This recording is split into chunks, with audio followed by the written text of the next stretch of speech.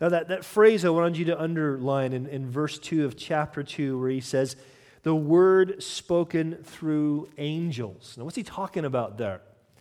The Apostle Paul talks about this in Galatians chapter 3 verse 19. He speaks of, talking about the Old Testament law, he says, God gave his law through angels to Moses, who was the mediator between God and man. So in a way that's kind of a mystery, in a way that was kind of hard for us to sort of explain in detail, the Scripture testifies that when Moses receives the Ten Commandments, the angels were involved in that process. They are involved in communicating things to Moses from God. In fact, the word angel means messenger. It means messenger. And we talked last week in the first 4 verses of Hebrews, in introducing this book, we talked about how Jesus is a better message and how God had spoken in times past in various ways through the prophets is now spoken through his Son.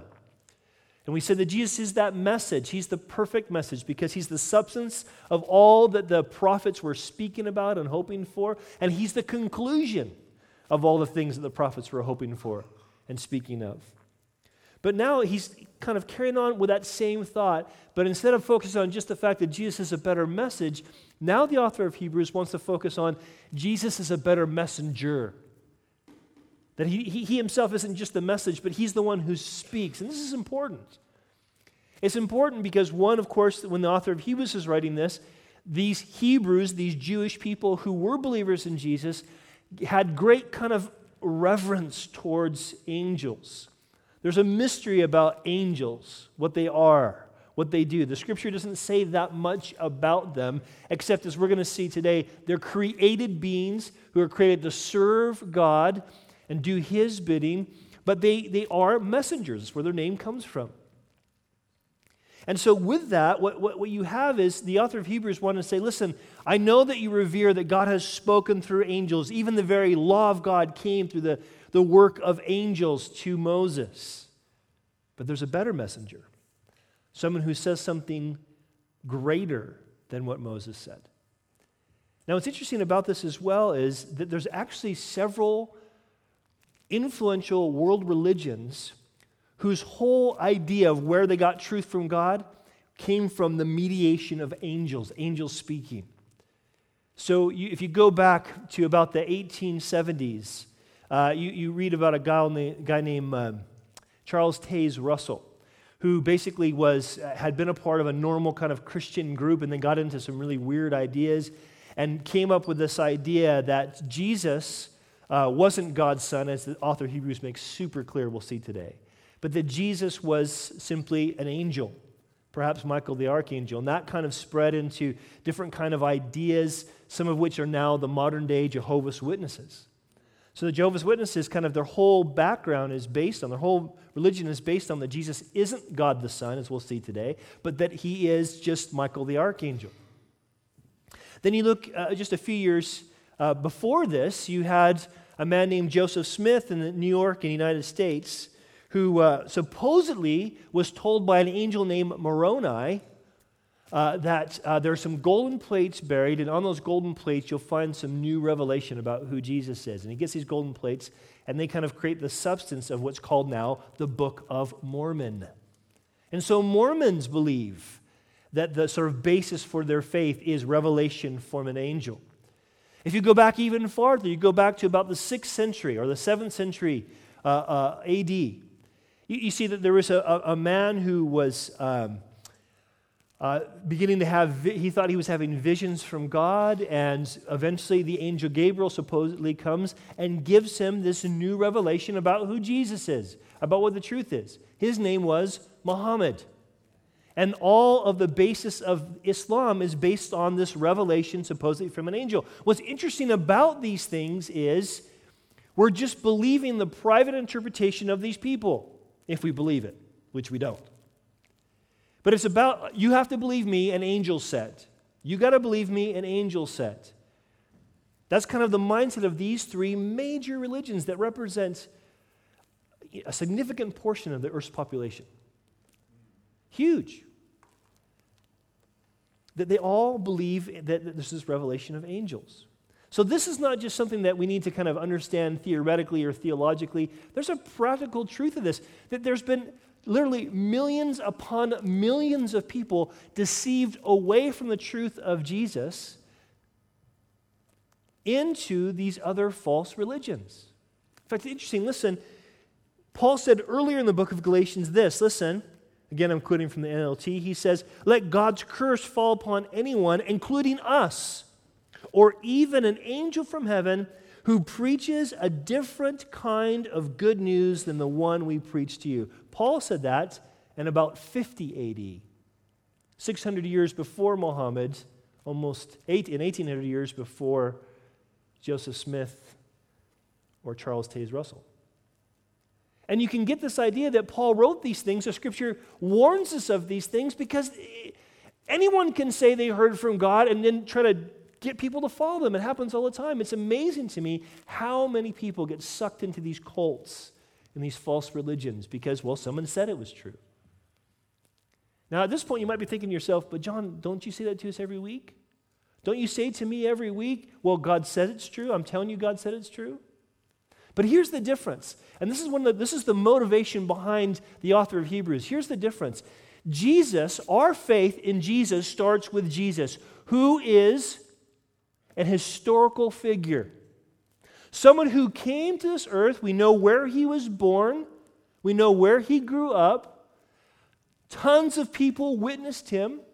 Secular, non-Christian, non-religious historians of his day talk about his existence, talk about his teachings, talk about his what they would call supposed miracles, talk about his death on the cross.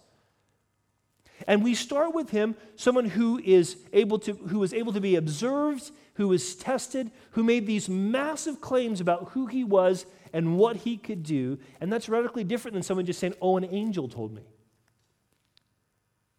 In fact, we're talking about not just some sort of angel, but we're talking about, as we'll see, God the Son, who didn't just do all these radical miracles and say these great things about him, but said, "I will prove it by my death and then what? Resurrection."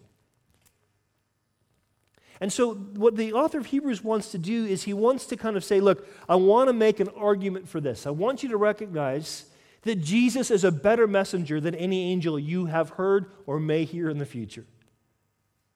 That what he says about himself, what he says about God is the final authority. That's what he's trying to say. Now, what he does here is he does a kind of he uses a technique that was very common in Hebrew rhetoric. It was called stringing a pearl.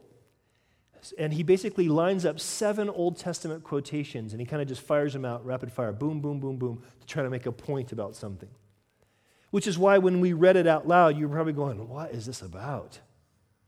I mean, it is hard to follow if you don't know the Hebrew Scriptures well, if you're not sure of the point he's trying to make. But he was doing what a lot of Hebrew teachers would have done. He was kind of stringing the pearls. Boom, boom, boom, 7 in a row to say, here's the main point I'm going to make. This is his argument. So really what I want to talk with you guys today about is just 2 main things. One, from verses 5 to verse 14 of Hebrews 1, the argument. What's the argument he's trying to make? And I'll give it to you right now. I'll tell you what the argument is before I start stringing the pearls myself, okay? It's the fact that Jesus is God. Amen. That's it. It's very simple. It's very simple. It's life-changing. It's hugely impactful. It's a deal breaker because either he is or he isn't. Didn't say he is a God, he's the God. That's his argument. But then there's also, it's obvious in the first 4 verses of chapter 4, this is the response, this is the application. Okay, so if Jesus is God, if he's God the Son, how should we respond to that? So that's what we want to look at today. So he says, verse 5, to which of the angels did God ever say, and when he says he, notice it's capitalized, it's speaking of God speaking. I should say, by the way, just as a side note, this is one of the many indications in the Scripture itself that the authors of the New Testament believed that the Old Testament was written by God. Not like with a pen and paper, but that God inspired every word that was written. That was their belief. Whether you believe it or not, that was their belief. So he says, for which of the angels did God ever say, you are my son, today I have begotten you? He's quoting Psalm chapter 2, verse 7. And the Psalm chapter 2 is what we call a messianic psalm. It's a psalm about God's chosen king. Jesus is the Messiah. He's the Christ, God's chosen king. And it says about the Messiah when he comes that God will say to him, you are my son. That's huge in the Hebrew mind.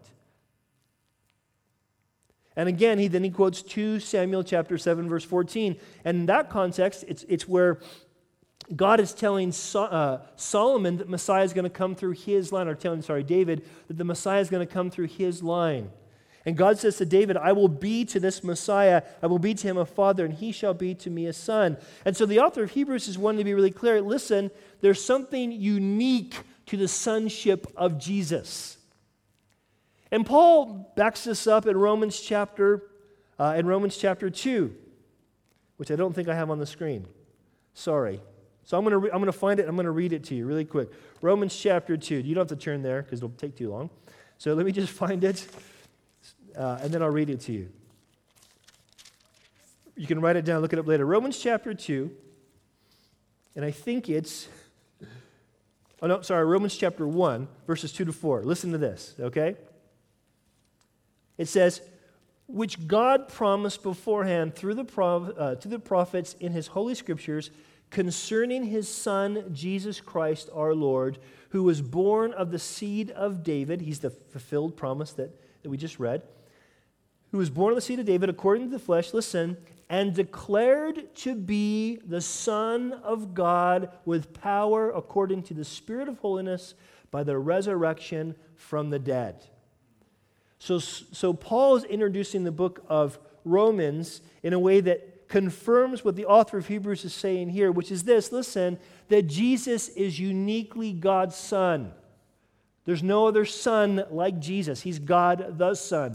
Always existed with God, always will exist with God, God himself. He's uniquely God's Son. How do we know that? He rose from the dead. Now, he goes on, continuing the same argument, okay? Verse 6 and 7. He says, but when he again brings the firstborn, it should be translated again when he brings the firstborn into the world, he says, let all the angels of God worship him. And of the angels, he says, he makes his angels, in other words, angels were created, he makes his angels spirits and his ministers a flame of fire. Now understand what's going on here. He's not just saying, listen, that Jesus has been proven uniquely the Son of God, but also that as such, he's commanded by God, or the angels are commanded by God to worship him. Now you got to understand how significant this is. Because the Bible's really clear, and we see this testified, that neither angels nor apostles, nor the 12 guys that followed Jesus, neither of those guys would ever have received worship from somebody. Let me read you a couple examples, a couple scriptures. Listen to this. Acts chapter 10, right? This is an apostle, Peter. As Peter was coming in, Cornelius met him and fell down at his feet and worshiped him. But Peter lifted him up, saying, hey, stand up. I myself am also a man. Cornelius was someone seeking after God. God gives him this grand vision, says someone's going to come and tell you about my son Jesus. Peter comes up and says, I'm that guy, here you go. And when he comes in the room, what happens? This guy's so blown away, he begins to worship Peter. And Peter's like, oh, no, you can't worship me. I'm just a man. Same thing happens to an angel who's giving the book of Revelation to John. When John hears it, listen, it says, then he said to me, right, blessed are those who are called to the marriage supper of the Lamb. And he said to me, these things are the true sayings of God. And what does John do? He says, I fell at his feet to worship him. But he said, see that you do not do that. I am your fellow servant and of your brethren who have the testimony of Jesus. Worship God, for the testimony of Jesus is the spirit of prophecy. So do you guys see what I'm trying to say here? That neither apostles nor angels would receive worship from God, but Jesus does. Check this out. Jesus does.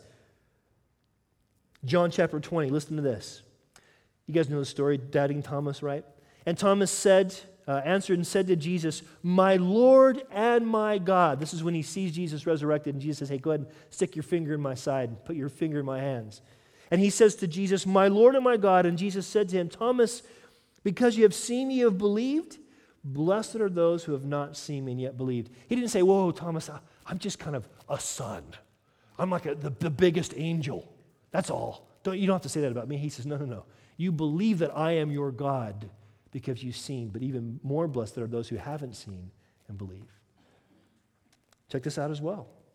In the book of Revelation, now when he had taken the scroll, that's Jesus, that's the glorified Christ, the Lamb of God, when he had taken the scroll, the 4 living creatures and 24 elders fell down before the Lamb, that's Jesus, each having a harp and golden bowls of incense, which are the prayers of the saints, and they sang a new song saying, "You are worthy." Who are they singing to? The Lamb. "You are worthy to open its seals, for you were slain and have redeemed us to God by your blood out of every tribe and tongue and people and nation." Guys, listen, do you realize when we on a Sunday morning, we come here and we sing praise songs to Jesus, that for many people in the world, that's blasphemy? Because they're saying you're singing to a man songs of praise, because Jesus was indeed human. And they would be right if Jesus hadn't claimed to be God the Son, if Jesus hadn't revealed to us what God was like, if Jesus wouldn't done all the things that only God can do, and Jesus wouldn't have been able to rise from the dead. It would be blasphemous for us to worship him. But because he's God, it's not. It's right. It's right to worship him. This is where he's going. You see, here's the reality. Angels give worship, but Jesus receives worship. That's kind of the first point that he's trying to make in the string. Here's the second point he's trying to make. Listen. Angels serve temporarily, but Jesus reigns eternally. Look what he says, verse 8. But to the Son, he says, notice, to the Son, God says, "Your throne, O God." Let me read it again, okay? Let me try to paraphrase it so you see it clearly. To the Son, God says, "Your throne, O God." God the Father says to God the Son, "Your throne, O God." Do you need another verse that proves to you that Jesus is God? That at least that's what these guys believed? Listen. Remember, this is 600 years before Muhammad was born. Listen. He says, "Your throne, O God, is forever and ever. A scepter of righteousness is the scepter of your kingdom, for you have loved righteousness, hated lawlessness. Therefore, God, your God," this is what we call a reference to the Trinity. God the Father, your God, you being the God the Son, has anointed you with the oil of gladness more than your companions. Oil in the New Testament, or the Old Testament actually throughout the Scripture, oil testifies of the work of God's Spirit. That's what we mean by anointing. This is a reference to the Trinity, God being 3 in 1. Now check this out. This is really good stuff. Listen. He's saying this. He's saying, look at God's Son displayed God's character. You would expect God to love what's right? You would expect God to hate what's wrong, right? We do. We hate injustice, don't we? We would expect God, listen, to have the oil of gladness more than his companions. Would you expect that? Here's one of the things that we have to get through our head. The Bible reveals, through Jesus, the Bible reveals our God, not just as the creator of all things, not just the judge of all things, he's both those things, but as a God of eternal joy. Why do you think crowds of people followed Jesus? Because he was walking around going, "Get away, you sinners. You're bound for hell." He had no problem talking about hell. Jesus talked about hell more than anybody else in Scripture. But they were attracted to him because he was a man of joy. He knew how great it was to know God the Father. The joy that he had was a joy that was from eternity past, a joy that's eternal, always lasting. He experienced that. He displayed that. God the Son displays God's character. Listen, verse 10. You, Lord, in the beginning laid the foundation of the earth. One of the many places in the New Testament that testifies that Jesus is the creator. And the heavens are the work of your hands. They will perish, but notice, you remain. They will all grow old like a garment, like a cloak, you will fold them up, and they will be changed. But notice, you are the same, and your years shall not fail. Now, wait a second. You might be thinking, okay, John, wait a second. We know that Jesus had to have had a beginning point, right? Because he was born. That's what Christmas is about. True. Jesus, who is 100% man, that the manness of him, the humanness of him, had a beginning point. Psalms talks about how there was a body was created for him. But God the Son is eternal. He's always existed. He's never changing. And this is important because this whole idea of not changing, unchangeableness, immutability is the theological word. This idea is something that is unique to God. Only God doesn't change. Only God is purely perfect. And Jesus, in his essence, who he is, not in his humanness, but who he is in his essence as God, never changes. In other words, God's Son possesses God's attributes. But which of the angels has he ever said, verse 13, I'm almost done, which of the angels has he ever said, sit at my right hand till I make your enemies your footstool? And then he says of angels, are not they all ministering spirits sent forth to minister to those who will inherit salvation? Now he's quoting there Psalm 110, one of the most quoted Psalms in all the New Testament. And he's trying to make the point here, listen, he's trying to make the point that God's Son rules God's kingdom. Jesus talked about the kingdom of God, didn't he? Well, who should rule the kingdom of God? God. It's his kingdom. Who rules it according to Scripture? Jesus. That's the point. Now, at this point, well, let me read one more scripture to you before we move on, okay? Luke chapter 20, listen to this. Jesus said to them, he quotes Psalm 110. Jesus said to them, how can they say that the Christ is the Son of God? Now, David himself said in the book of Psalms, the Lord said to my Lord, sit at my right hand till I make your enemies your footstool. Therefore, David calls him Lord. How is it that he then is his son? Now, what Jesus is doing here is because Jesus was claiming to be deity, the religious leaders of his day, the Jewish religious leaders thought, you can't say you're God. That's blasphemous. Okay, maybe you're trying to say you're the Messiah, but you can't say you're God's son. How can you be God the Son? That's blasphemous. And he says, okay, is that really blasphemous? Is that really what the Scripture teaches? Because what does the Psalm 110 say about the Messiah? David says he's his Lord, though he's his son. How can that be? How can he be his Lord when he hasn't even been born yet? Do you understand? That's the point he's trying to make. Now listen, I know for some of you, you're thinking, oh, John, I already believe that. I came here today. I already knew that Jesus was God. You don't have to convince me. But do you understand why that's the case? Because just because you believe something doesn't mean it's true. Do you understand? This is what this book testifies, that this isn't just some sort of vague theological point. This is what makes your faith worth something. Because if Jesus hasn't risen from the dead, the Bible says your faith is in vain. You're wasting your time, man. In fact, Paul says, if Jesus hasn't risen from the dead, you, as Christians, are among people on this earth, the most pitiable. You're the biggest losers on the planet if Jesus hasn't risen from the dead. Because if you believe Jesus has risen from the dead, it's a game changer. It should change the way you live your life every day. If he's actually God. I think it was Sheryl Crow who sang the song, What If God Was One of Us, way back in the 90s. Yeah, exactly, that's the one. What if he was a slob like one of us? Just a stranger on a bus, whatever it goes, right? And what's interesting, I remember the first time I heard that song, I think I was on a movie or something, and I remember hearing that song and thinking, what if God was one of us? God came. God clothed himself as one of us. Do you realize how profound that is? How that changes everything? Can you see why the author of Hebrews would say, why are you wasting your time listening to an angel when God himself pierced history and spoke? Why waste your time with angels?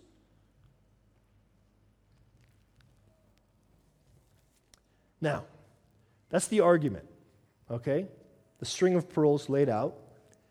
Now, in chapter 2, the first 4 verses, he says, here's the application. Notice he says, verse 1, therefore we must give the more earnest heed to the things we have heard. Notice he says, lest we drift away. So the argument is this: Jesus is God, not just an angel. He's a better messenger. He's God the Son. The application is, don't drift away from him. It's interesting that he says don't drift away. Sometimes we think about God as sort of out there, and either we believe or we don't, either we walk with him or we don't. And there's truth to that. But we forget how easy it is for us to drift. He's using here, the author of Hebrews is using nautical terms about like shipping and boats. And what he's talking here is really, he's not talking about like an instant rebellion. He's not talking about like someone going, nah, I don't want that Jesus, or no, I give up on Christianity. He's not talking about that. He's talking about, listen, a gradual compromise, a drift. He's talking about like what happens to a boat that might have came into a safe harbor, but it's not anchored securely. The anchor breaks loose, and the boat just kind of floats until it gets, all of a sudden, it's out of the safe harbor, and it's in danger, dangerous waters. Drift. This is what can happen to us.